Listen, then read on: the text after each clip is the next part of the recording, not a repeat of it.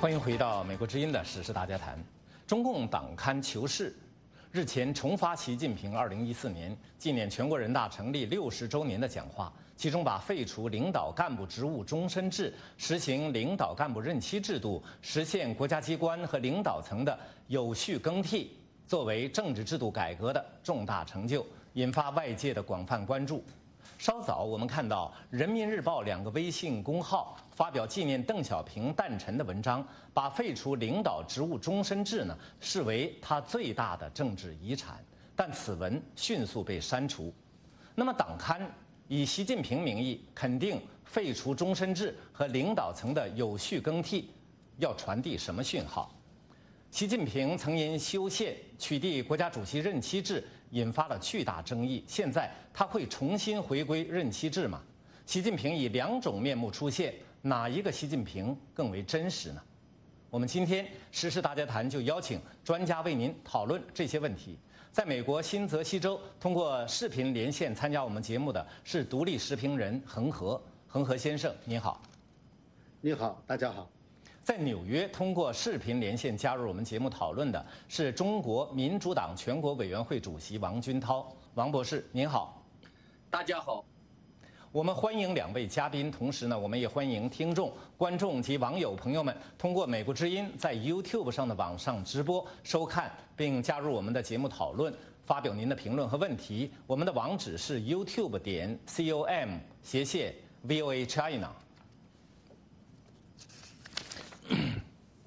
我们看到这个在《求是》星期一发表的这篇文章当中呢，习近平他把废除领导干部职务终身制、实行领导干部任期制度、实现国家机关和领导层的有序更替这3项呢，作为改革开放之后中国政治制度中取得的最重要的这个3大成就。那么许多观察人士都说，中共党刊重发习近平5年前的这篇讲话，让人非常感到意外。我来请教新泽西州的恒河先生，您感到意外吗？您有这种意外的感觉吗？我没有这个意外的感觉，就是在昨天美国之音跟我联系做这个节目的时候，其实我根本就脑子里记得看到有一个报道有这么一回事，然后我就觉得这个没有多少可谈的，所以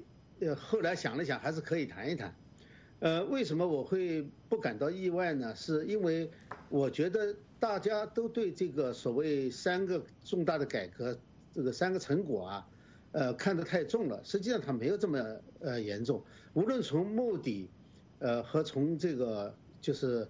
方法或者是结果来看的话，这3个所谓体制上的改革其实都没有多大的意义。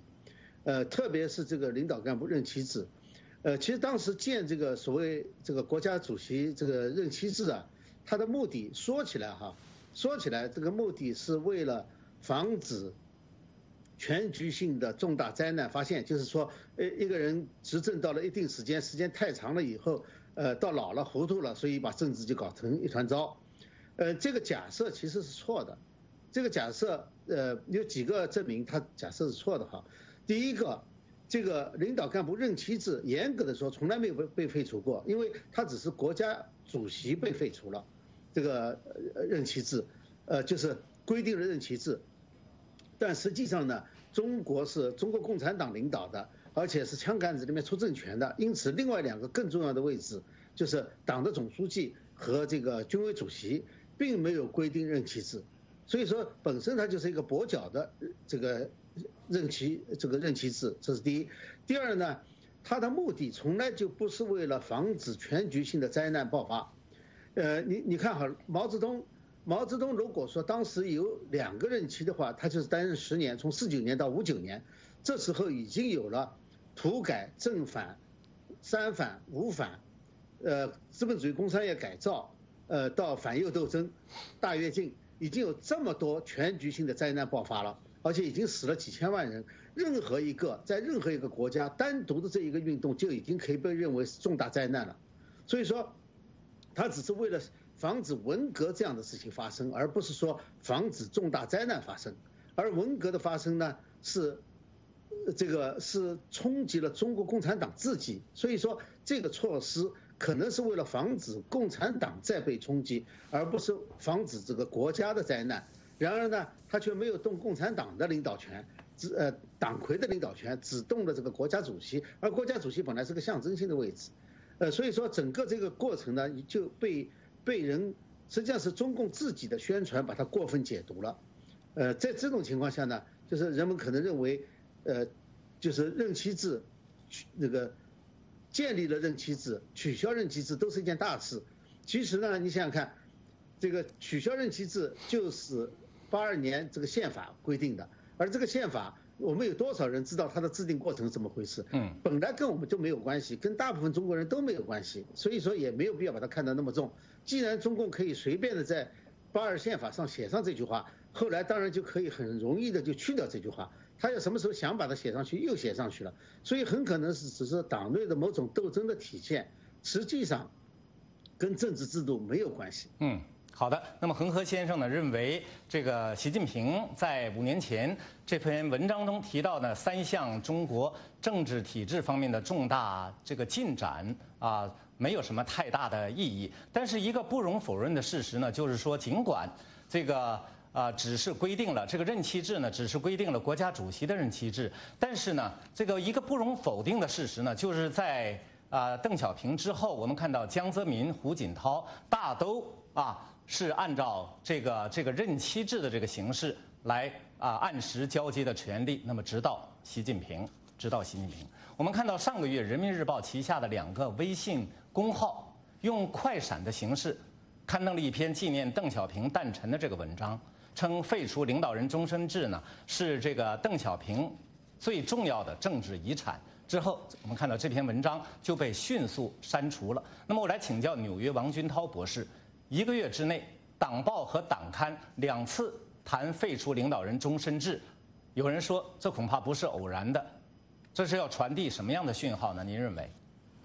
对，其实我觉得这件事情呢还是很重要的。就是恒河先生讲的，我也都同意。就是这样的一项改革，事实上在中共党史上并没有实施。包括邓小平在1989年就践踏了，随后他提出了他是领导核心，就是第2代的领导核心，而是核心说和职务正式职务说不同的，以核心实际上是可以在职务之外仍然在起作用，就是虽然他没有正的职务，但是他是核心。那么，但是为什么这个重要呢？就是实际上它是邓小平理论中的一个重要部分。如果要是没有这一项改革的话，那么邓小平的理论在政治上基本上没什么太大意义。但是刚才这个主持人讲到的3项改革，其实说的就是1项改革，所以它3个话中间是逗号相连，就是定期更换领导。定期为什么要定期更换领导？其实邓小平在不同场合解释的时候，他有2个意思。一个意思就是恒河先生说的防止发生重大灾难，但邓小平的真正的原话呢，说的是要建立一个不以领导人的意志和注意力转移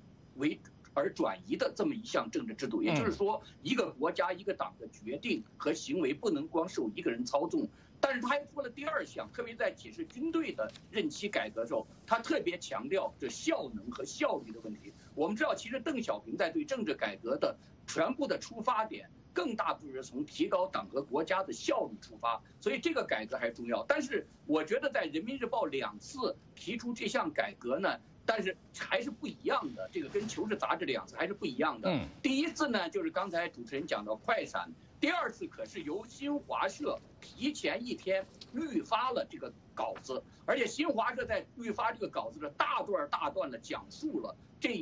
个讲话的重要意义。我们也知道，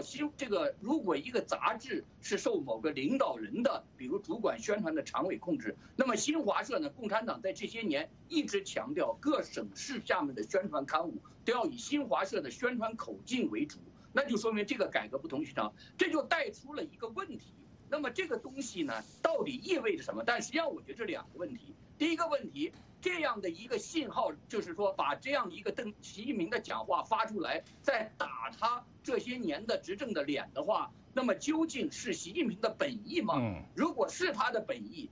他就带出来。那么他这些年做的是他的本意呢，还是这个讲话是他的本意？因为我们看到，虽然习近平呢，他提出了新时代中国特色社会主义理论，但是在这个理论中间呢，还没有把他的这个对领导干部任期制废除这件事写入这个理论，在各种场合都没有看到。那么这就说呢，哪个习近平是真的？就是说，那么废除这个呢是真的呢，还是他还继续没贯彻邓小平这个？而这只是个权宜之计。第二个问题，如果这不是习近平的本意，那中国政治就更有意思了。习近平搞定于一尊的独裁，就全党信息，搞了这么多年，在很多场合好像他也确实卓有成效，比如在废除领导干部任期这一个邓小平的重大的这个理论中的重要部分的时候，他居然获得那么高的票的支持。那这1/1000吧，就连弃权票加起来也就1/1000左右的。那这样就说明呢，习近平在最近，如果这个讲话不是他注意，就说明他最近在权力斗争中又遇到了重大挫折。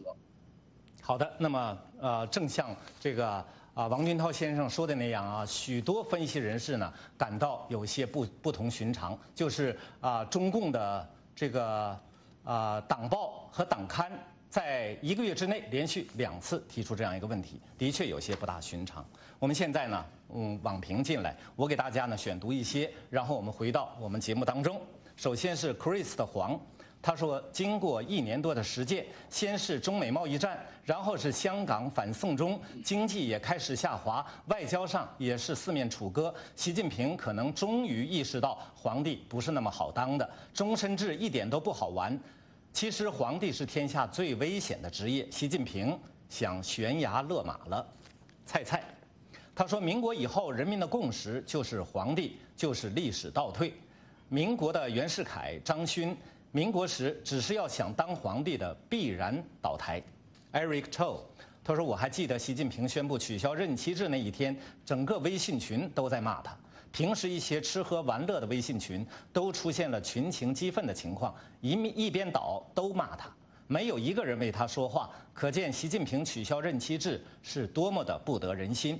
DDDU22， 他说任期本身不是问题，干得不好能有赶下台的机制才是根本。好的，我们回到我们节目当中啊，这个问题的关键呢，我觉得呢，是在于这个习近平本人他提出这些问题，是有点不太寻常。我们都知道，去年人大习近平他通过修宪废除了国家主席任期制，更早呢，他在19大上他没有按照中共党内这个规矩隔代接班指定接班人。这一切呢，都打破了国家领导层的这个有序更替。那么外界就认为这些措施呢，实际上都是为了让他终身担任国家领导人铺平道路。我来请教恒河先生啊，现在党刊发表习近平5年前这个他所倡导的这个废除终身制、实行领导干部任期制、实现领导层有序更替如果是他本人提出这样的问题，这是不是有点讽刺意味呢？首先是假设这是他本人提出来的，因为我们并不知道，因为中共的这个政治呢，它基本上是个黑箱操作，所以呢，它不像美国，它竞选的时候或者是平常，都是直截了当的说明这个事情怎么回事，包括川普总统就推特就说出来了，所以说在假设如果是他本人的话，那确实是有讽刺意味的，但是呢，我们要回过头来说，就是中共的党魁领导人，就是说出否定自己的话，其实是一个很正常的现象，就是长期以来都是如此。你看邓小平他原来还永不翻案呢，回过头就翻案，所以这种事情并不奇怪，每个党魁都有过这样的，因为一时一地他所处的处境不一样，所以说翻自己讲的话是很正常的。但实际上呢，翻自己讲的话呢，它还有一个基础，这个基础在什么地方？就是说，他为什么不需要对自己以前讲过的话负责？是因为中共自己的这个理论系统就是互相否定的，就是说你讲的每句话都可能跟你自己这个理论系统当中的某一段是相符合的。所以说，为什么说你这个最会诡辩的就是中共的高级官员，中共的这个理论官员，因为他怎么说他都有理的。你像这个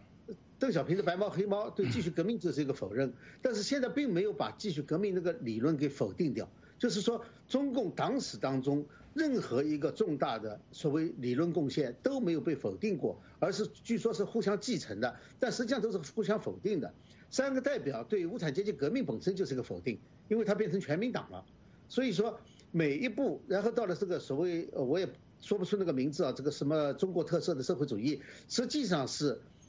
又有一点回到这个毛泽东时期的，只是说不是用同样的这个口号继续革命口号，实际上这个新时代的这个社会主义特色的什么中国社会主义中国特色的社会主义新时代中国特色社会主义，对这个词这么长哈，就说明它没有内容，没有人能够把它总结出来。你像毛泽东，至少你可以总结出来，叫继续革命。邓小平是什么？发展是硬道理或者白猫黑猫，就说有一句话可以总结出来的，它是互相否定的。所以说，一个党的理论这么重要的一个理论，作为指导思想，它都可以随便的自我否定，而且还把每一个否定都加进去，而不是说去掉。在这种情况下，我觉得党魁要是说出自我否定的话，如果是他说的哈，这也没什么可奇怪的，这就是共产党的运作方式。好的，这是恒河先生的看法。那么我来请教王军涛博士您在这个问题上怎么看？为什么1-2年前习近平本人呢，他用自己的行动否定了他几年前这个讲话，而现在党刊呢又重新刊登他5年前的讲话，来否定他，用讲话否定他本人的这个2年前或者1年前的所作所为，这是为什么？对，我还是先说呢，这个恒河先生呢对共产党实际行为的描述，我完全赞成。就是我想做个比喻吧，这个比喻呢，我知道在美国之音这个场合有点不太严肃、不太恰当，那我先向美国之音道个歉。没关系。但是可是我觉得这个比喻呢，可能对老百姓来比较恰当，就是说共产党是一个确实它就是个婊子。但是呢，他又是个想立贞节牌坊的婊子。有的时候这个贞节牌坊怎么立？这个党里有殊死斗争，那真的就是说，有最多数像王大明说，为了这个贞节牌坊怎么去立它，但能够死几十万人，能够这个有上百万人受到冲击，上亿人受到冲击，这是胡耀邦过来的话，那么在这个问题上，我觉得还是可以有解读价值。这就带出了刚才主持人先生问我的问题：如果是习近平本意，我还得想说这2个问题。第一，这是不是习近平本意？第二，如果是习近平本意的话，不是习近平本意的话是什么？是习近平本意的话又意味什么？如果他是习近平本意的话，这就带出了2个问题：哪个习近平是真的？还有。是习近平这2个都是真的呢，还是一个习近平在现实中做了妥协？这个妥协呢，不要怪我说的绕，做妥协有2可能，一个可能就是习近平还是想继承邓小平理论的，只是说在权力斗争的要害的时候，因为我们知道习近平反腐他想让全党信习，他确实得罪共产党各个派系，而各个派系都在打一个主意，到2年后你下来的时候，我们再跟你算账。因为习近平在这个做王储的时候，他在韬光养晦，没有打造自己派系。那么实际上，共产党处局部级的干部都被别人瓜分了，在10年内，他也打造不出一个在他这个退休之后可以继续掌控局势的这样一个派系。这种情况下呢，他说他把他的任期要加以延长，是不是终身制？他给对方一个悬念。但是他讲的意思就是说，只要我还不能掌控局势，我就会继续做下去，让对方死掉这条心，这样能够他招降纳叛。这是这样的一个说法，就是实际上他废除终身这个权益制，因为我刚才讲到了，到现在为止，习近平已经提出了一个新时代的中国特色社会主义理论，但是还没有把它废除终身制这一条。而他为什么要废除终身制？他做这个解释，他没有什么解释，也没有纳入到这个理论中，所以目前还可以看作它是一个权宜之计。如果是这样的话，你可以说现在习近平自觉大权在握，位置巩固，全党已经信习了。在这种情况下呢，他想适当的再释放出一个信号，他还想回到这个过去这个。那么还有一个可能就是他面临重大的这种阻力之后，刚才恒河先生也讲到了，刚才有些这个网友也讲到了，其实此举是极不得人心的。在这种不得人心下，他想的现实呢，现在这个中共70周年这个建国这个在即的时候呢，他需要有一篇重要讲话。这个讲话按照中共的惯例是要在各级领导中进行热烈讨论，在这个讨论中，可能有人又给习近平上眼药水，把这个习近平的这个做法中最近2年做法和邓小平理论呢这个对立给提出来。这样的，特别是这些党内元老，那习近平就要在一些说法上做一些让步。所以我还是要说，这跟人民日报的那个快闪不一样，在于它是新华社以重要文章的方式提前一天预告，并且加了很长的一段说明。那就是说这样的话，就习近平对现实做对决。如果要是还有一个可能，它不是习近平的原意，就是习近平在北戴河会议就是传说中的北戴河会议中，在中美贸易战等一些问题上遭遇了挫折。那我们可以看到，现在呢，中美贸易战谁牵头？说这个报道中说中美要重启谈判，说双方牵头人通了电话，又没说刘鹤。当然你要看南华早报记者在外交部新闻发布上追问，到底中方谈判团队是什么时候，他也没有回答这个问题。那么一个多月前，杨洁篪又跑到美国来，他显然不是来度假，他现在还是中央办公室外事小组的组长、秘书长。他不是组长，他是秘书长。那么实际上应该由他。那么他来呢？他是江泽民时期的驻美大使，胡锦涛时期由江增任的外交部长。那么他来呢，肯定是就意味着呢，有一部分被虚置的权利，就被那些中央什么领导小组虚置权利又拿回来。如果中美谈判他要扮演角色的话，那就说明刘鹤现在已经不再是唯一的一个最高的这么一个主管中美谈判的。所以呢，这些都表明呢，也有一个可能，就是习近平在权力斗争中遇到了一些挫折。虽然这个可能性不大。好的。那么现在呢，我再给大家读一些网评，然后我们再回到我们节目当中啊。首先是这个杨全高，他说《求是》杂志发表习近平5年前的讲话，我认为习近平在处理中美贸易战、香港问题上连连失误和挫败，经济年年下滑，外企搬迁、资金外流、精英外逃，反对声浪越来越大的情况下，一尊地位开始动摇，皇帝梦想难以实现的内外交困的形势下呢，这个4中全会是关键，决定习近平的成败。习近平及其参谋们做好了成败2种准备的预案，如果败了，来证明修宪不是他的初心，他的本意就是赞同国家领导人的更替，成了做皇帝是人民意愿和选择。同事他说，习近平先生不是要重返任期制，只是在中美谈判前做出一点要改革的样子来哄骗美国，不要在11前加税。China How Free， 他说，不管是哪个政党、哪个领导人，以后中国再出这样的独裁者搞终身制，即便是打着民主旗号的，也必须反对。那么刚才呢，这个王军涛先生呢，这个讲现在还真搞不清习近平的真实面目，究竟哪一个这个习近平更为真实？那么我们下面呢会讨论这个问题。我们先来看看习近平他的用意。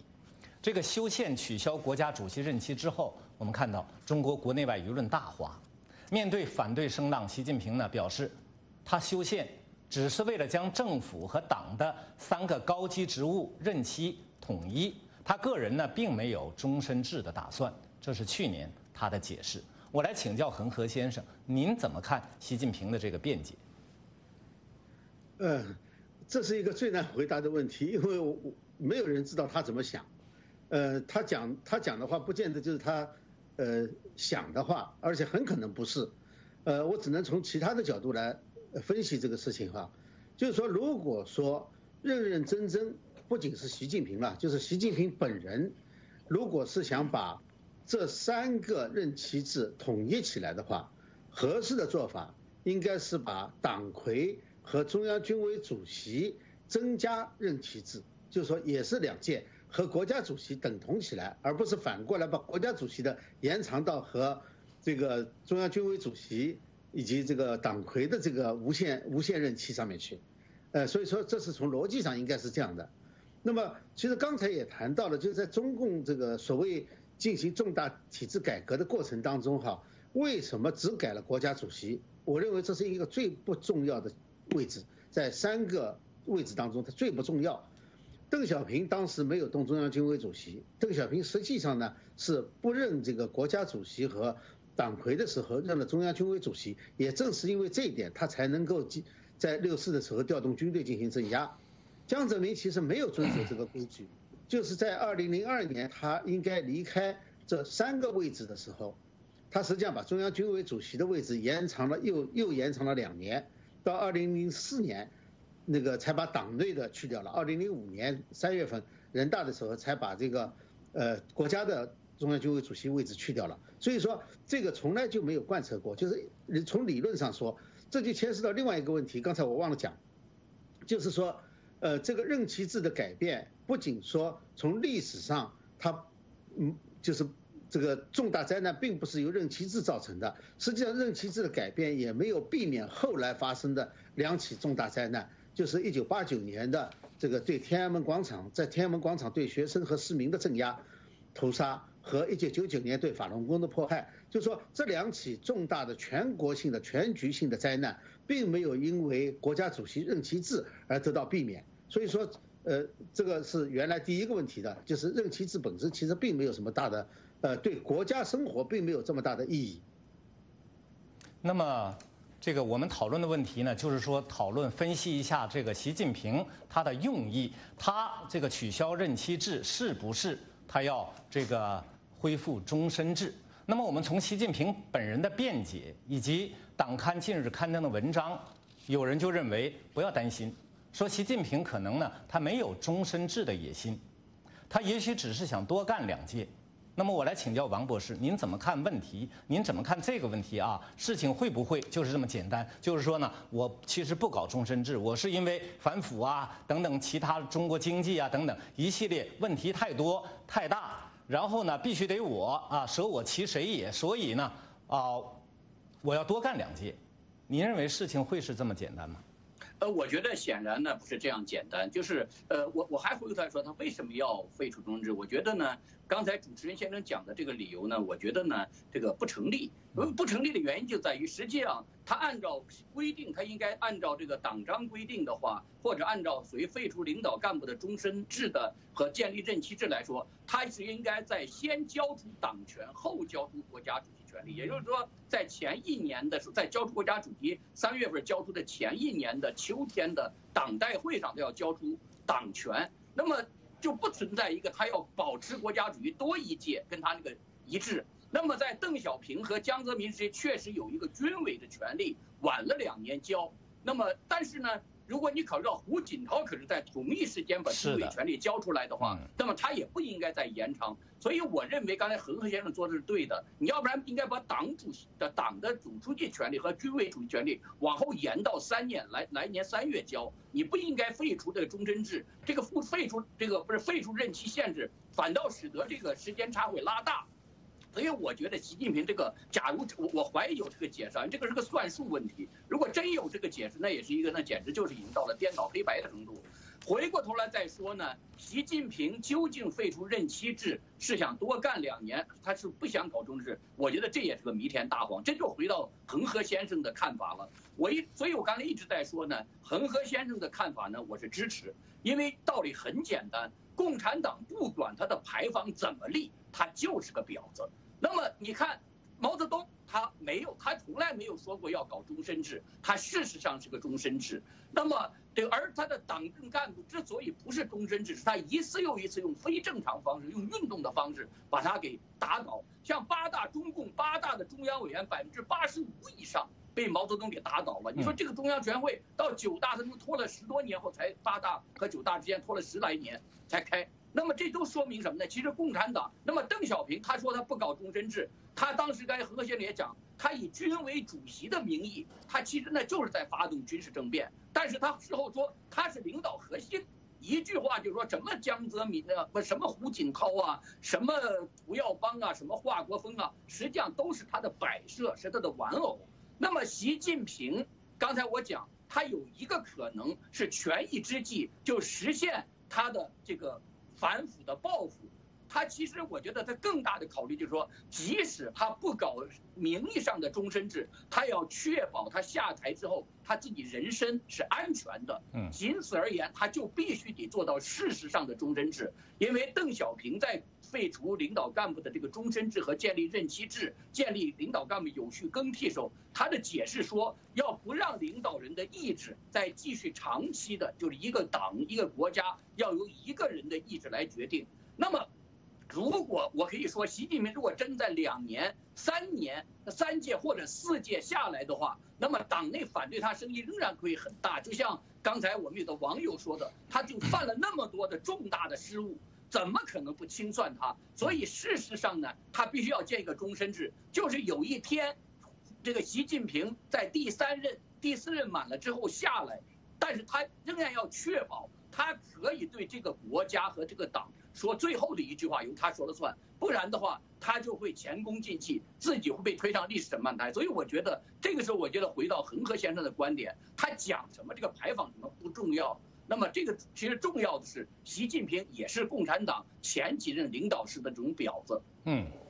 好的。那么更多的观察人士呢，基本上都同意刚才王军涛这个先生他提出这个问题，就是事情不会如此简单。那么有人提出这种可能性，就是说呢，面临现在的贸易战、经济下行、香港抗争以及党内斗争等内外困局呢，习近平有点心力交瘁了，他无力应付，因此他改变了当初终身执政或者连任几届的这样一个初衷。像我们刚才许多网友送来的网评都提出过这种可能性，我来请教恒河先生，您认为有没有这种可能性？我觉得这个可能性不是太大。你要知道，就是当初就是在2012年的时候，就是推举习近平上台的时候，在这个之前呢，实际上中共是感觉到了一种强烈的危机。这一点呢，其实海外也有很多观点是这么认为的。其中比较典型的就是当时张木生说的嘛，就是抱着这个炸弹击鼓传花，这个是代表了一部分就是太子党的观点吧。就是说这个时候大家其实都认识到了这个危机。这个危机认识到以后呢，有几种做法，其中有一个做法呢，就是薄熙来。其实薄熙来之所以在重新搞唱红打黑呢，除了他个人想返回到中央以外呢，其实他另外一个出发点实际上是感觉到了中国共产党的危机。最大的危机呢是没有了指导思想。因为共产党它是一个实际上是一个类似于邪教一样的政权，所以它需要一个统一的意识形态。他感到了这个危机，所以开始搞唱红，就是说他没有创造力，这是没有办法的。太子党本身有这个局限性，就是说他没有创造力，他也不可能，事实上共产党的理论也不可能再创新了，再更新了。所以呢，他回去找红军时代，就是他父辈的革命的那个理论基础去了。也就是说，他确实已经感到了危机。唱红打黑这两步其实都是，这就是为什么现在实行的政策，如果要很简单的用一个词来描述的话，就是当今的政策就是没有薄熙来的唱红打黑，其实就是比较类似的。那么所以说当时这个习近平上台以后呢，实际上是从共产党这个整体角度来说的话，是一次挽救共产党的尝试，就是说共产党在这种危机当中能不能生存下来。那么越是危机的时候呢，越容易高度集权，因为这时候声音越多的话，共产党就认为，就是中共他会认为，声音越多越危险。所以说，习近平的做法，从某种程度上来跟他个人的性格有关系，但更和共产党的危机感有直接的关系。所以说，这个最后集中权力，高度集中权力，是为了摆脱中共所面临的危机。而并不是说因为他的做法而造成了新的危机，这个新的危机永远会产生。随着共产党的衰老，到70大限的时候，他的危机会越来越多。所以在这种情况下，不大可能说是一个已经被选出来的、被认为现在的强人，其他还没有看到像这样的强人，会放弃。这是第一。第二呢，实际上，所有的这个就是个人独裁的话，到晚期都会有很多危机。但是呢，权力的这个欲望啊，往往会在这种时候得到增强，而不是减弱。所以我们没有看到哪一个个人的强人在历史上是由于碰到了强大的危机以后自己退出舞台的。这时候实际上是强化他占领舞台、占据在舞台的重要的这个动力。好的，那么按照恒河先生说法呢，习近平不大可能向这个国内外的危机低头。那么我们再来看看来自党内的压力。有人说，来自党内的压力呢，可能是促使习近平改变主意的一个更现实的原因。我们可以回顾一下这个习近平他一路走来时断时续的这个个人崇拜的这个历程，就能清楚地表明他个人集权的道路实际上是充满坎坷。不久前呢，这个传闻中的这个北戴河会议，以及不久以后的这个4中全会，可能必然会让他承受沉重的压力。那么我来请教王博士，您对这种说法、这种看法有什么评论呢？我觉得呢，这个看法对的，就是习近平呢是知道有危机。刚才恒河先生讲，这个危机呢，从根本上说呢，是共产党这个制度带来的危机。不管谁当领导人，不管他在这个共产党里采取的邓小平理论、3个代表理论，还有什么和谐的理论，或者是习近平的新时代的社会主义特色的理论，还是回到毛泽东继续革命论，不管他怎么样，共产党这个制度是会给中华民族带来浩劫般的灾难和危机的，这个呢是没错。那么另一方面呢，这些危机呢，这个一旦出来之后，又会呢由当时执政的领导人在事后，共产党如果真还有一个机会活下来，清算这段危机时候，向人民解释这段危机时候呢，或者灾难时候呢，会由当时的执政领导人或者他们下面的某个集团来承担这个责任。共产党这么多年，从解释毛泽东的灾难，到现在私下里解释邓小平的那个错误腐败带来腐败的时候，都是这么在做的。那我觉得，但是现在来说的话，习近平对于这个危机呢，他是有认识。所以你看，习近平上台之后呢，就不像胡锦涛，也不像江泽民，也不像邓小平。邓小平说和平和发展的时候呢，他是一个敞开的胸怀，想拥抱一个过去共产党与之斗争的世界。他想说阶级斗争结束啊，等等这些。他事实上，刚才恒河先生也讲了，他从来没有放弃过杀人，从来没有放弃过迫害，但是他至少表现出一个姿态。江泽民3个代表呢，也是要把资产阶级这个共产党一出生时候这种就宿敌吧，就是他一生他的天敌，也要变成自己的执政基础，他也确实这么做。那么胡锦涛的和谐理论更是想把整个社会变成一个大和谐。像这样的理论呢，至少还是，但是习近平上来就不一样，他一上来就讲斗争，一上来就讲底线思维，一上来就要在惊涛骇浪，那个毛泽东用的大风大浪中接班，他用的是要在惊涛骇浪中要准备应对局势。像习近平做的这些都表明他是充分意识到这个危机，他准备与之斗争。那么既然这样，他为什么还有一个妥协呢？其实我觉得呢，这个中间有一个很重要问题是经济问题。共产党这些独裁者呀，不管他多强势，不管他是列宁，不管他是斯大林，不管他是毛泽东，还是金家3代独裁者，不管他在独裁的政上多强势，一旦面临经济上的灾难可现的时候，他们都得对现实让步。像毛泽东嘛，后来他就是59年，他在还跟彭德怀那儿强出头，整了彭德怀，最后3年饿死几千万，02年他就退居2线，而且做了6000人会上做了自我批评，然后把权力交。但是呢，这些都是暂时的，一旦经济复苏了，比如像62年到65年。到65年经济刚刚复苏，他就开始整刘少奇。其实62年下来之后，他已经发出阶级斗争，在北戴河就发出阶级斗争的这个指示。那么到65年又理所当然的搞了4清，给刘少奇设这个套，接着呢就去搞王大命，把刘少奇给打下去。像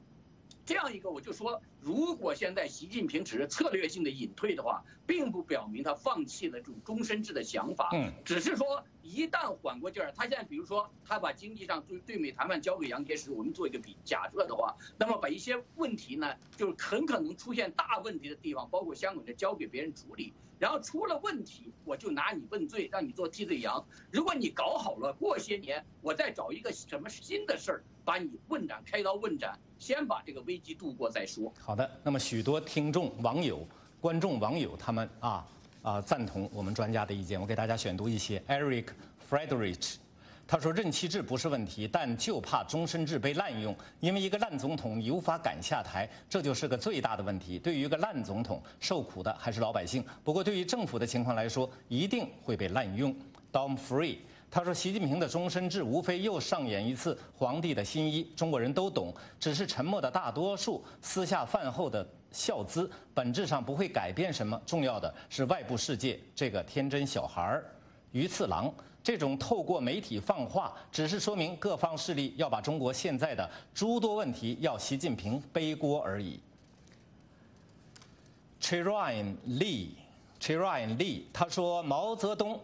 对不起啊，那个 Westervan 对不起 ，Wester One， 他说以后出了事呢要共同负责。以香港问题为例，他放任韩正去处理。在此前，这是不可想象的，自己摆出了不沾的姿态，这是他适当退却以卸责的征兆。我估计王沪宁现在在为事中全会铺陈，会上会有实质性的放弃定于一尊，让大家共同担责的举措。另外 ，Wester Van 不是谁要黑他，也不是什么阴谋论，而是他自己的意思，因为他顶不住了。他现在越来越认识到，去年修宪和一切使他定于一尊的努力，不仅没有能够让他真正的定于一尊，反而所有的事情立即走向他的愿望相反的方向。国际上成了孤家寡人，内部除了溜须拍马之徒之外，几乎无人真正帮他解决问题。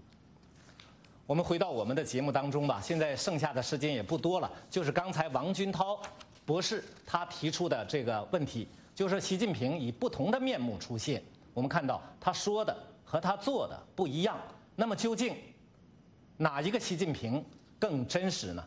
首先，我想请恒河先生您来讲一讲这个问题。我觉得其实两个都是很真实的，就是说，只是在不同的时期，针对不同的问题，有不同的反应而已。就是说，这个它的实质是不会变的。对于外界来说的话，我一直是主张这个美国总统川普的这个做法是很正确的，就是我不管你打什么算盘，我不管你是反悔也好，派系斗争也好，我只看你的公开政策。就是说你公开，就是对外的公开政策，我就认两个人，所以川普只认两个人。香港问题也是，一个认习近平，贸易问题认刘鹤，就认这两个，除非你换的把刘鹤换了。这个呢，其实对于这个中国的国内问题也是，就是说，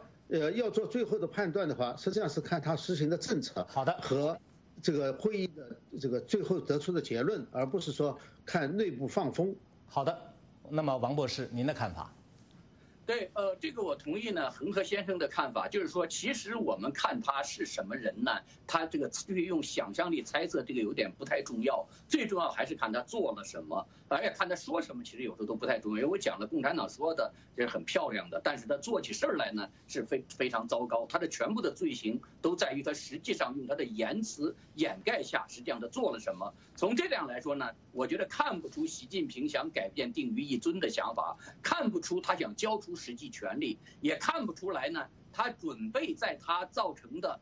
就共产党制度造成，但是由他本人诱发出来的各种危机，在这种面前，他有任何改弦更张的这种实际做法。那么既然是这样呢，我觉得我们听他说什么呢，就不那么重要，因为我觉得我们有很多的老百姓呢，一听到共产党有些什么话之后就激动，就觉得共产党是不是要改变了？70年了，共产党有变化吗？没有，就是利用了一下我们的信任，然后暂时度过了一些危机之后，接着他该怎么干还怎么干，而且会以变本加厉、更坏的方式干。好的。我们今天时事大家谈讨论呢，到这里就结束了。时间关系，我们不能一一宣读网友们的所有评论，以及回答网友们提出的所有问题。我们感谢恒河先生和王军涛博士参加我们的节目。我们时事大家谈是一个自由的论坛，嘉宾、听众、观众发表的都是他们个人观点，不代表美国之音。明天时事大家谈关注热点话题：香港人权与民主法案、港人的希望、北京的噩梦。此外呢，也请关注我们的美国观察节目。好，我是许波，我们下次节目再会。